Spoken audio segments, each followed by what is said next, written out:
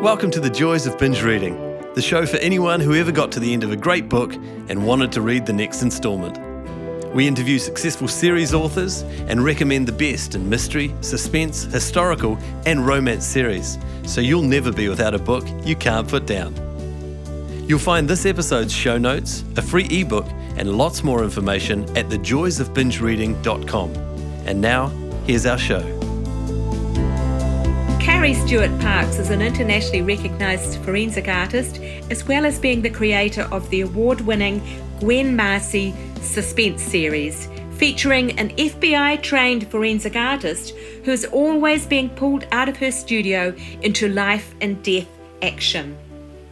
Hi there, I'm your host Jenny Wheeler, and today Carrie Parks is talking about writing inspirational suspense. But before we hear from Carrie, just a reminder, the show notes for this binge reading episode are available at the website thejoysofbingereading.com. That's where you'll find links to Carrie's website and books, as well as a free ebook and information on how to subscribe to our podcast so you don't miss future episodes. But now, here's Carrie. Hello there, Carrie. Welcome to the show. It's great to have you with us. Thank you, Jenny, and I'm absolutely thrilled to be here. Look, Carrie, you're obviously a very talented artist. You give forensic art workshops and you've written several how to paint and draw instruction books. So what was the once upon a time moment or process that led you to express yourself through writing rather than pencil and paint? Well, the original writing I did were how-to books. And I decided I really needed to put down what I taught my students in a book rather than have to explain it over and over and over again. So I ended up with my husband, Rick, writing and illustrating 5 different books on how to draw and how to watercolor paint. And I thought that all I could do was to write nonfiction, to write, here's how you sharpen your pencil. And eventually I moved over into writing novels, but it wasn't until I had been writing nonfiction books for a number of years that I ended up in this place. Yeah, and the novels are quite different from the nonfiction. So was there something that just led you to make that jump? Yes, it was very strange. I have a girlfriend that has absolutely everything.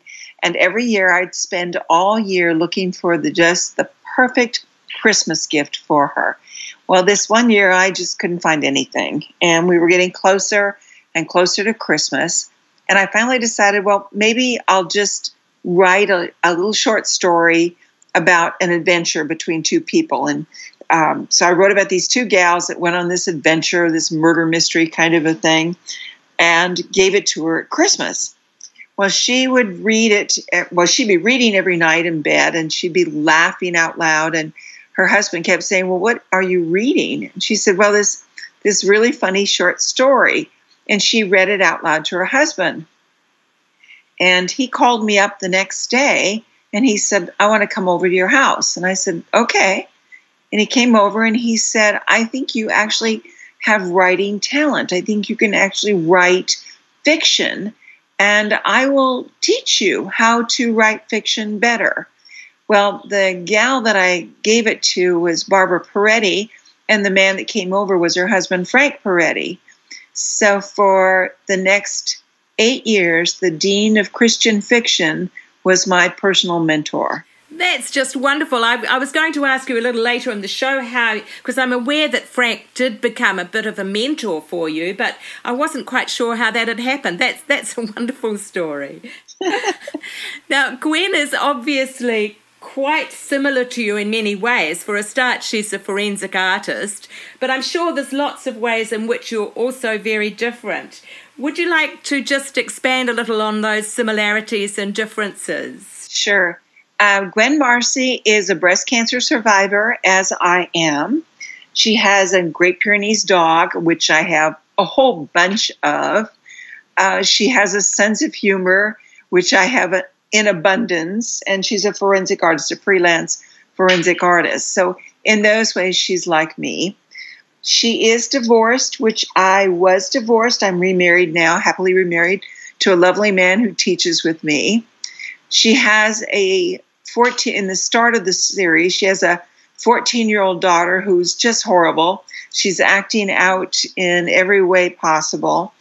And I have no children, but I based the horribleness of her daughter on what I was like when I was her age. So it was pretty easy to imagine just how awful you can be to your parents. She is much younger than me, and she's much slimmer, though at that age I was probably closer to her in weight. But I think she's more, she's independent, which is like me, but I think in many ways she's not as secure. And I'm pretty comfortable in my shoes, size 10. There's a couple of other very interesting talents that she has, and I wondered if you shared those. One of them is that she has a close to photographic memory. Do you have that kind of ability to instantly recall things? Oh, I do. I just keep forgetting to put the film in. I would. No, I'm very good. I can tell you why you remember, why you forget, but it doesn't make me any better than anybody else. She's also good at detecting deception, which is one of the things I teach to my law enforcement students. So I did incorporate that particular training and background that I have into Gwen. Yes, I see you do workshops titled Don't Lie to Me, which and it's quite fascinating in the books how you will go sometimes through a little checklist of 2 or 3 things that the person's done that makes Gwen think, oh, well, that's a lie or that's the truth. So that's fascinating. I actually loved that. There was a TV series, I think, called Don't Lie to Me, which I was absolutely fascinated with. So I find that part of it really interesting. It did. And that was actually a very good television show. It had a lot of really valid information, and I loved it also. And then they took it off the air. Yeah, I was disappointed it didn't keep going. But it obviously would be very useful in your line of work. So A Cry from the Dust, which was the first book in the Gwen Marcy series, won the suspense thriller category in the 2015 American Christian Writers Awards. That must have been a confirmation that you were on the right track. And I wonder, was that also the thing that nudged you into turning it into a series, or had you thought of it as a series right from the start? I had pitched it as a series to Thomas Nelson. And A Cry from the Dust was actually the second book that I wrote. The first one I wrote came out second, the one called The Bones Will Speak. I worked on that one. That was my learning curve book. And that was the one I worked on for 8 years. I got an agent, tried to sell it. Nobody wanted it. I put it aside, and because I had already had this idea for the second one, A Cry from the Dust. So I was working on that one. That's the one that I pitched. I got a new agent, and I pitched Nelson. And when they said yes to the series, then I went back to the second book, which is the first book, which is not the second. Oh, well, you get it. Yes, yeah. The one that comes in number 2, yes. One that comes in number 2, which was really written number 1. I reread what I had written, and it was truly awful. I was so grateful that thing did not sell. It was a terrible book. And I just threw it back on the drawing board. I think I kept one chapter and a couple of people and otherwise completely revamped it. And it came out as the second.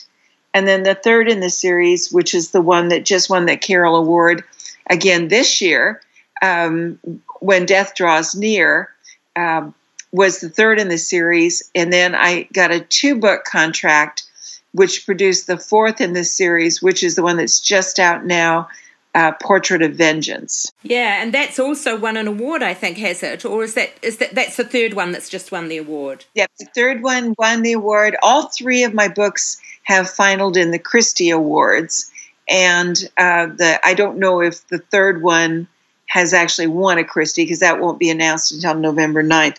But it's pretty intimidating because I'm up against such authors as Terry Blackstock and Ted Decker and people like that, and it's a little, well, no, it's not a little. It's really intimidating. So, in fact, at the Carroll Awards this year, I was so convinced my book wouldn't win against my competition that I'd taken my dress shoes off, my sparkly little sandally shoes, and I took them off and kicked them under the table, knowing I wouldn't go up on the podium. And of course, they called my name. There was no way. It took me half an hour to get those shoes on in the first place. There was no way I was going to get my shoes on to go up and take that award. So I just carried my shoe up to show them that I actually had shoes, and accepted the award with the shoe in my hand. You do have a sense of humour. Gwen in the series is always drawn into the action. She's certainly not just an artist who sits behind her desk quietly drawing in a studio or making these plaster cast heads. Is that typical of your work as well as a forensic artist? Well, it definitely would be much more exciting if it were. We do occasionally get involved in areas beyond just what they bring us in on. They may, for example, have us go out on a crime scene and sketch it. There was one time when I did the drawing, and the police department took me into a back room, and I was sitting there talking, and they brought this guy in, and they made him stand right there, and they were talking to him, and then they nudged me and said, "Is that the guy you just drew?" I was like, "What are you putting him in the room with me? It's the same guy." So on occasion, another time I was locked in a prison cell with a guy who had murdered 2 people with a baseball bat and a screwdriver, and I really didn't want to know how he used them. But so occasionally you end up in rather exciting circumstances, but it's very easy if you put your protagonist, like Gwen, into a small police department where one person does a lot of different tasks. They could end up in more circumstances than they normally would. Yes, sure. I understand what you're saying there. Yeah. You mentioned that you've got Thomas Nelson as your publisher, obviously one of the biggest Christian publishers, but readers don't have to share your faith to be able to enjoy your books. Anybody will enjoy the suspense. I just wonder, is that a fine line that you walk between having a Christian-based publisher and making sure that you've got general interest in your stories?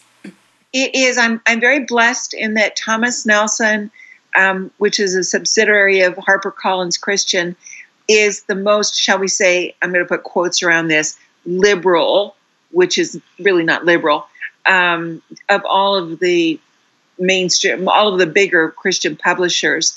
In that, I have no problem with their wanting me to not have any bad language, which I don't use unless I maybe hit my thumb with a hammer or something, and then, sometimes frogs slip out of your mouth. But for the most part, not for the most part, there is no cussing in the book, which bothers me when I'm reading a book. I don't want to read those words when I'm enjoying the suspense. The second thing that we don't put in them is sex. Though I have gone out on a limb, I just want to warn you, in the book that I just turned in, there is a kiss. Yes, it is an epic kiss. So that's my very first kiss that I've ever written into a book. And it's because cuss words and sex does not move the storyline unless it's an erotic book. Sex and cussing stops it and just plays off one little corner. People are there. They want to solve the mystery. They want to come to the end. They want to have that heart-pounding excitement of reading the story. And so I have absolutely no problem. And I don't think anybody that is a mainstream thriller reader would have a problem with anything I've written. Now, the first 4 books, there is a moral in the story. But I was a Unitarian Universalist for 22 years, and I truly understand the unchurched and the atheistic and the agnostic mindset. And so I tried to write it in such a way that I would reach people like I used to be, because I want them to read what I write and say, okay, well, I can go along with that. I can agree with that, because you can't beat somebody into a faith, and you can't, well, I guess some people try to beat you into a faith, but you can't abuse people into a faith. You can't beat them over the head with it, but you can present the Christian message in such a way that they would go, well, that makes sense. That works. And in absolutely no way am I preaching. That's the one thing I make sure in reading my reviews. There's no preachiness. There's no overt, salvation message or anything else. There's other books that have that in it. Mine are just a really good adventure story. Moving on to more general terms, to talking a little about your career, I just wonder how you fit writing into what is already a very active life. And obviously you've been disciplining yourself to do this writing for many years. I mean, we've just seen 4 books come out since 2015, but you obviously started quite a long time before that.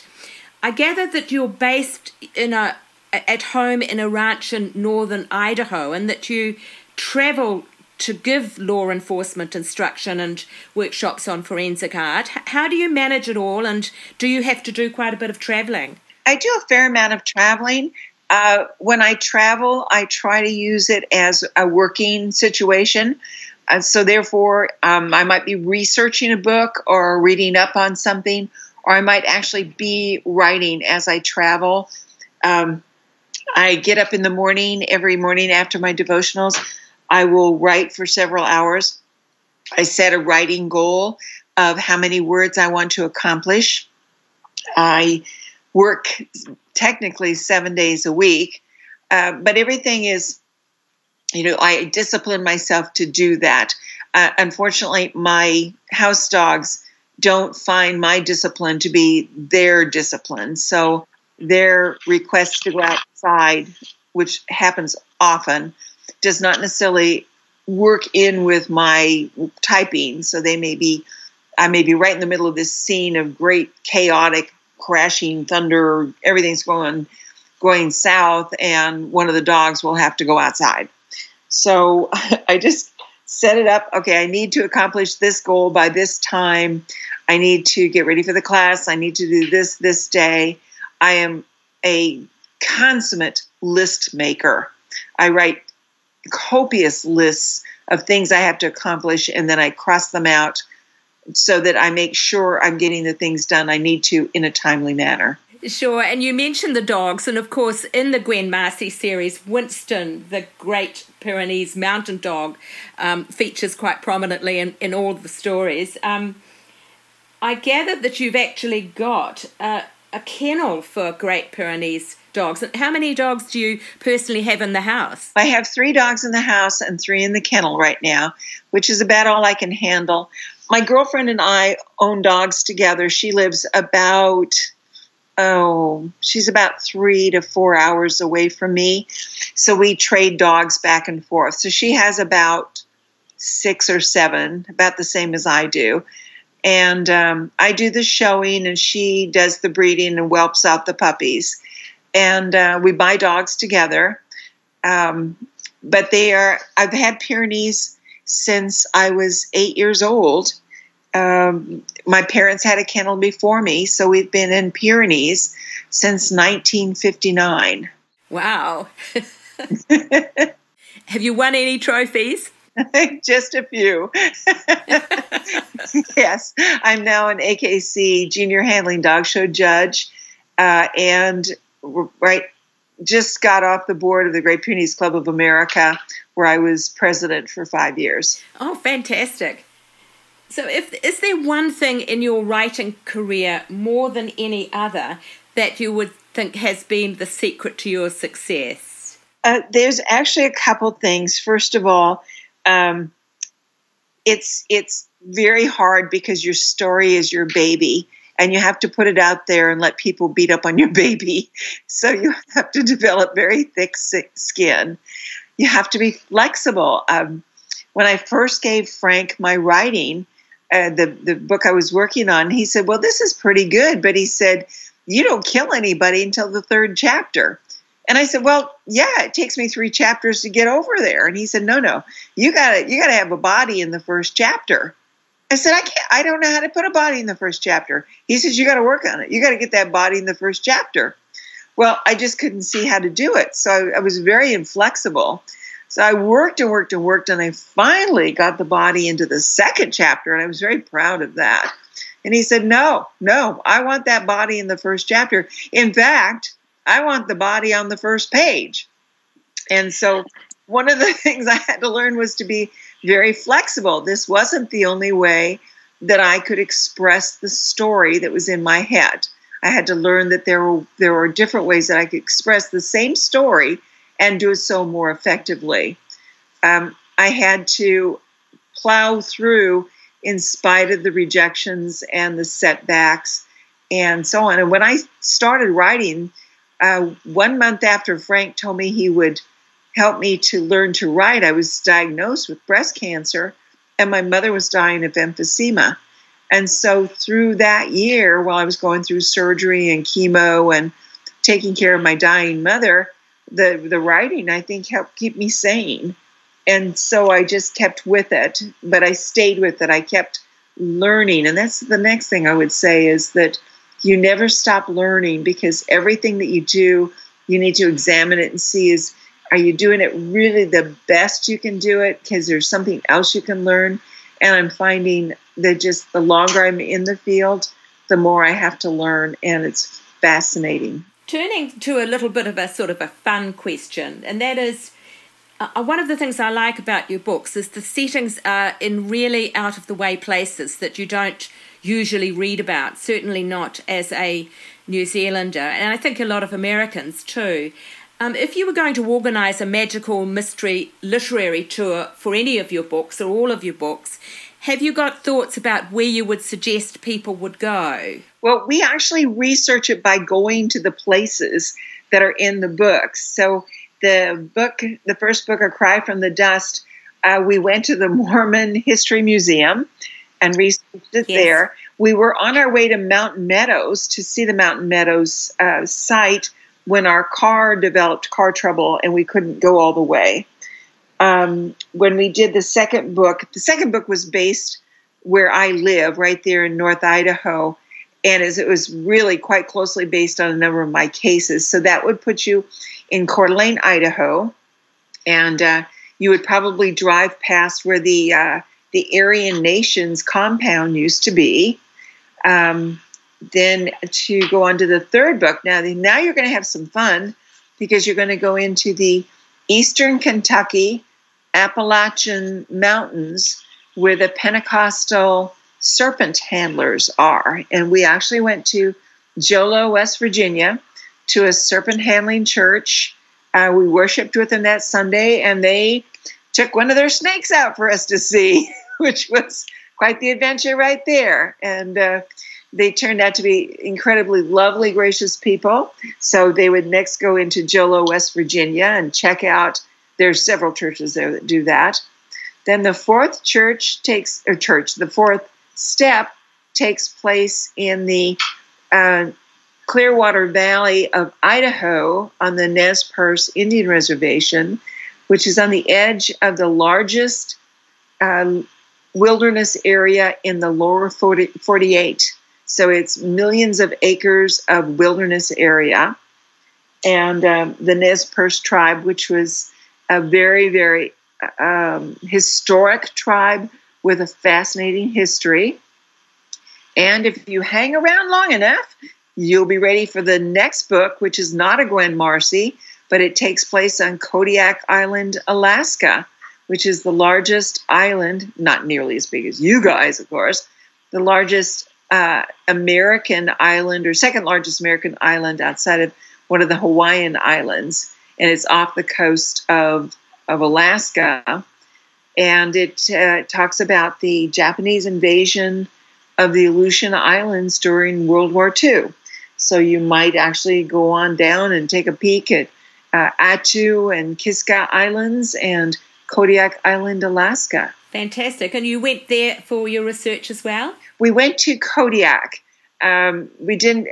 Attu and Kiska there's something like 1,700 miles away, which in kilometers is 5 bajillion kilometers. I have no idea. Yeah. Yeah. Well, that's fantastic. When I read about the serpent churches, I thought, oh, well, they must be underground. They couldn't possibly be just operating still today. So that's quite fascinating in itself, that they are still just, there, and you're able to go and visit them. Yes, there are certain states that have outlawed the practice.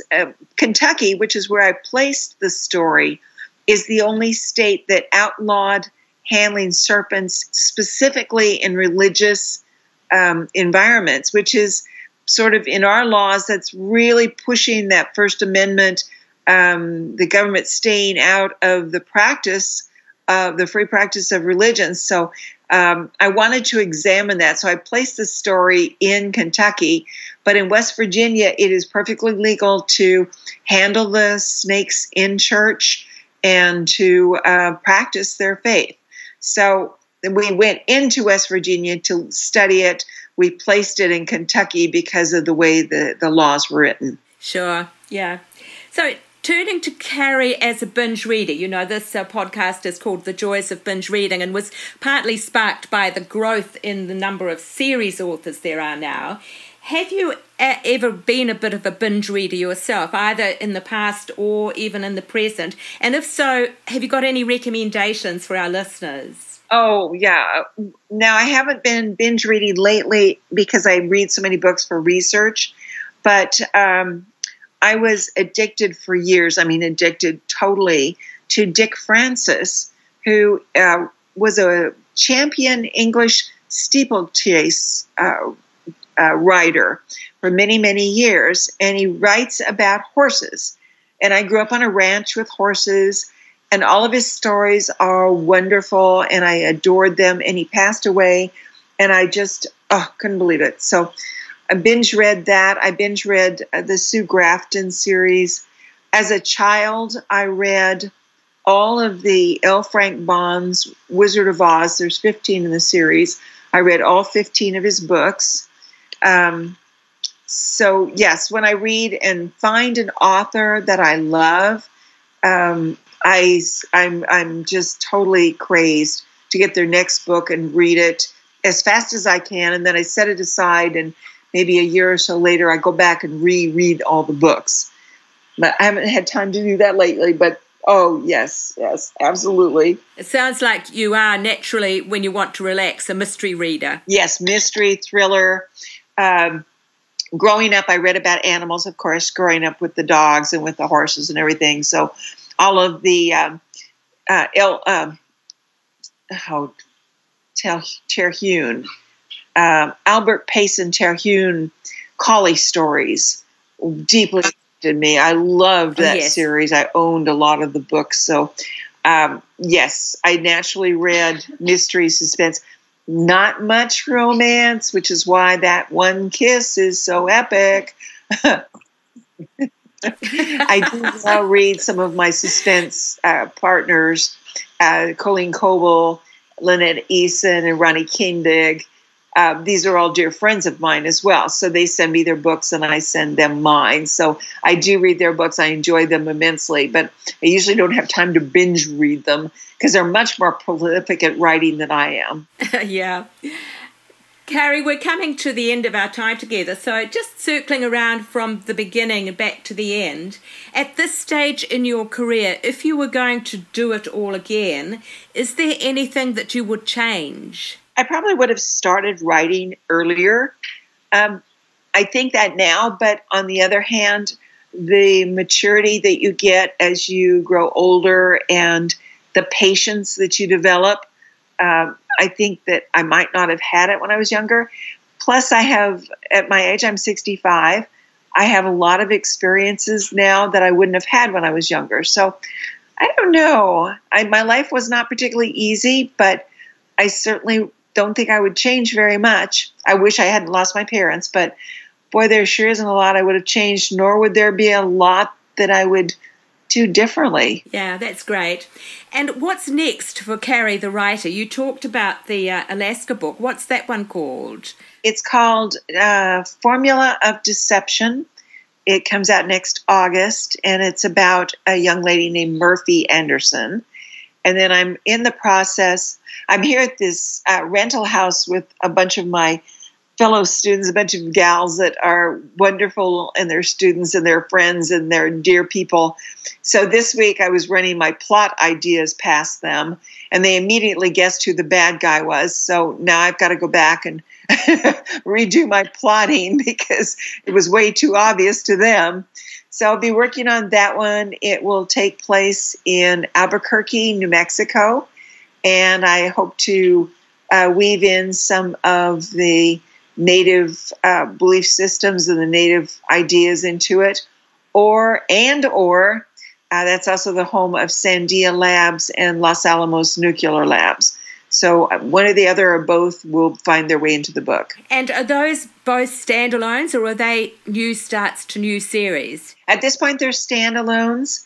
They wanted to have some standalones, and my thought is if people like the characters, they can always come back. I didn't kill anybody. Well, I killed a lot of people, actually, but I didn't kill any main characters off, so we can still revive them, give them something new to do. And without any spoilers, does this mean that Gwen is being retired? Oh, no. Gwen's got a lot of work to do yet. She's got to get that daughter in control, and she's got to get her into college. Her ex-husband's wife is expecting a baby, so there's a problem there. She just got that new job, and she does have Blake, the love interest, and she was kind of nasty to him last time, so we got to see what happens there, because he may not wait around for her. That sounds great. Look, where can people find your books, and where can they connect with you online? The connecting online is very simple, and my webpage is just my name, and it's Carrie, Carrie, Stuart, Stuart, Parks, Parks.com. I'm on Facebook, Carrie Stuart Parks, author. I guess I'm on Twitter, but I really don't do much tweeting over there. They can find the books at pretty much any Christian bookstore. They can order it on Amazon New Zealand, I believe, Amazon Australia, or any of the Amazon sites, Barnes and Nobles, Christian booksellers. And they can even email me, because I'm not this huge author that won't answer your emails, and that's easy too, because it's just my name, Carrie@stuartparks.com. Carrie, thank you. It's been absolutely wonderful talking to you today. I do thank you for fiddling around to get the Skype going, and all the very best with the rest of your career. Thank you so much, Jenny. It's been an absolute joy to talk with you. God bless, and have a wonderful week. Thanks so much. Bye-bye. Thanks for listening to the Joys of Binge Reading podcast. You can find all the details and links for this episode at www.thejoysofbingereading.com. We'd love to hear your comments and suggestions for who you'd like us to interview next. And if you enjoyed the show, take a moment to subscribe on iTunes or a similar provider so you won't miss out on future guests. Thanks for joining us, and happy reading. The Joys of Binge Reading podcast is put together with fantastic technical help from Dan Cotton and Abe Raffles. Dan is an experienced sound and video engineer who's ready and available to help you with your next project. Seek him out at dcaudioservices@gmail.com. That's D for Daniel, C for Charlie, audioservices@gmail.com, or check our show notes. He's fast, he takes pride in getting it right, and he's great to work with. Our voiceovers are done by Abe Raffles, another gem of sound and screen. Abe has 20 years of experience on both sides of the camera/microphone, as a cameraman director and also as a voice artist and TV presenter. I think you'd agree that his voice is both light-hearted and warm. He is super easy to work with no matter what the job. You'll find him at Abe, A-B-E, at pointandshoot.co.nz. As I say, the full details in the show notes on the website. That's it for now. Thanks for listening. Hopefully see you next week. Bye.